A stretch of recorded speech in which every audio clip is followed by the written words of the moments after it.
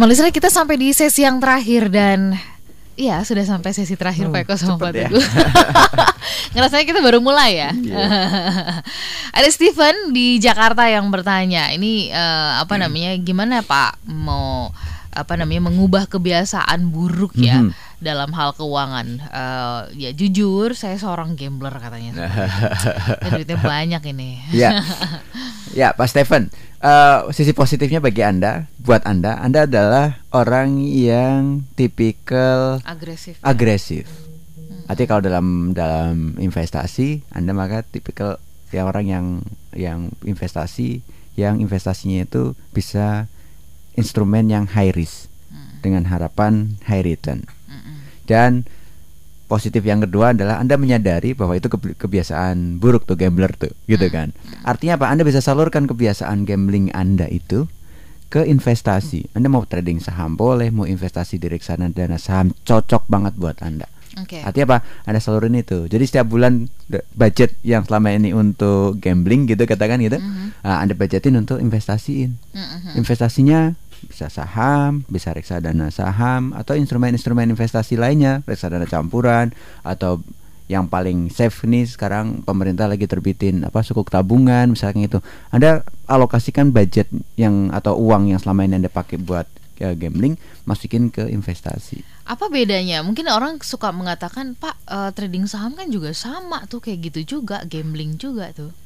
Jadi gini, kalau gambling kan benar-benar ya gitulah ya. No perhitungan ya. Bukan masalah perhitungannya sih Mbak. Jadi benar-benar yang permainan yang zero sum game.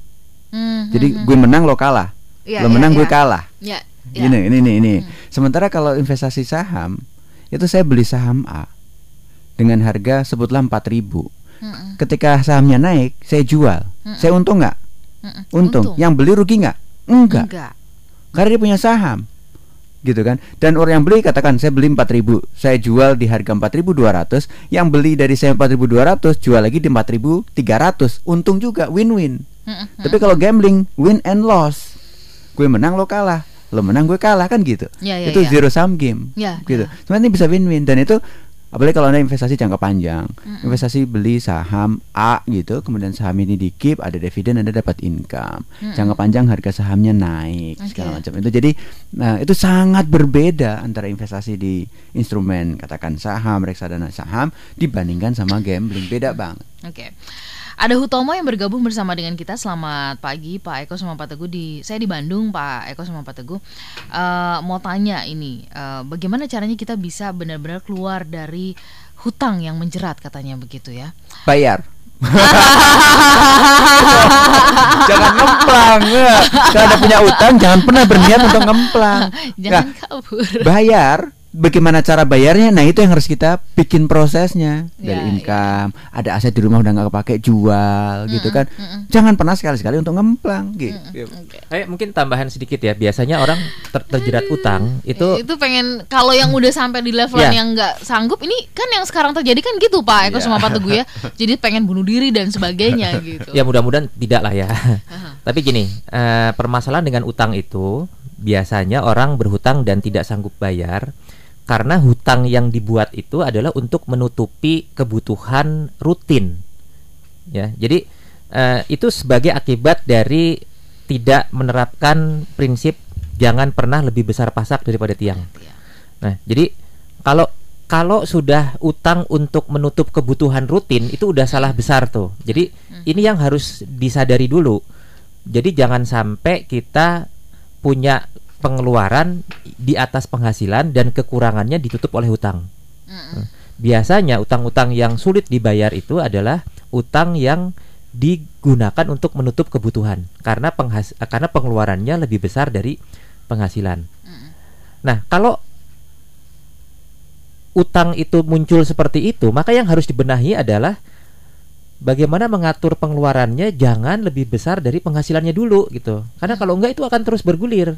Jadi stop dulu gitu ya. Jadi tidak menambah utang dengan mengatur pengeluaran tidak lebih besar dari penghasilan sehingga ada sisa ya, ada alokasi yang bisa untuk memulai mencicil utang. Karena kalau enggak utangnya makin besar. Nah, baru nanti kita bicarakan punya aset apa atau punya sumber apa yang bisa menutup dulu gitu ya. Jadi ada proses restrukturisasi sebetulnya dari memulai memperbaiki kebiasaan pengeluaran supaya tidak menutup kekurangan pengeluaran dari utang. Itu di stop dulu. Nah kemudian saldo utangnya baru kita pikirkan dari mana dana untuk menutup atau memulai membayar utang tersebut. Salah satu yang paling cepat adalah lihat aset ya. Apa aset yang tidak masih bernilai tapi tidak digunakan atau tidak dibutuhkan, nah itu kita jual. Ya misalnya ada 2 mobil, ya udah mobil 1 dilepas gitu. Atau ada 1 mobil kita ingin bebas utang, ya udah sementara kita naik seperti zaman dulu, ya pakai kendaraan umum gitu. Contohnya seperti itu. Kadang-kadang kita suka nggak rela tuh kehilangan kenyamanan atau pride seperti itu tuh Pak Eko sama daripada punya utang. Ya kan. Baik. Kemudian yang berikutnya ini ada dari Ibu Lutfia yang bergabung bersama dengan kita. Pak Eko sama Pak Teguh mohon sarannya gitu ya kan, kalau anak-anak zaman now nih ya, ini agak susah diinformasikan ya bagaimana mereka untuk berhemat karena gaya hidup dan kesenangan itu menjadi yang lebih utama begitu. Silakan. Jangan suruh berhemat. Anak milenial sekarang nggak mau suruh berhemat. Hemat itu terminologi tahun 40-an gitu, kira-kira gitu ya. Jadi jangan suruh berhemat, tapi suruh mencapai apa yang dia inginkan dengan usahanya sendiri. Saya mau jalan-jalan ke Singapura mah gitu. Oh boleh, nabung sendiri ya gitu. Itu otomatis hemat. Karena orang kalau dilarang justru malah jangan boros gitu, susah. Malah boros, malah merokok. Iya.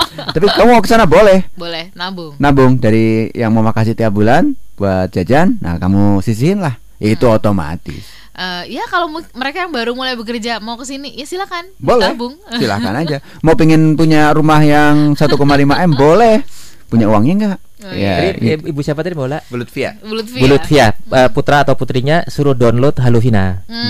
Ya, jadi di situ kita diajarkan untuk memiliki keinginan-keinginan dalam kehidupan kita. Mau apa saja itu semua nanti kita bisa rencanakan dan bisa diusahakan dengan penghasilan yang harus memulai menabung.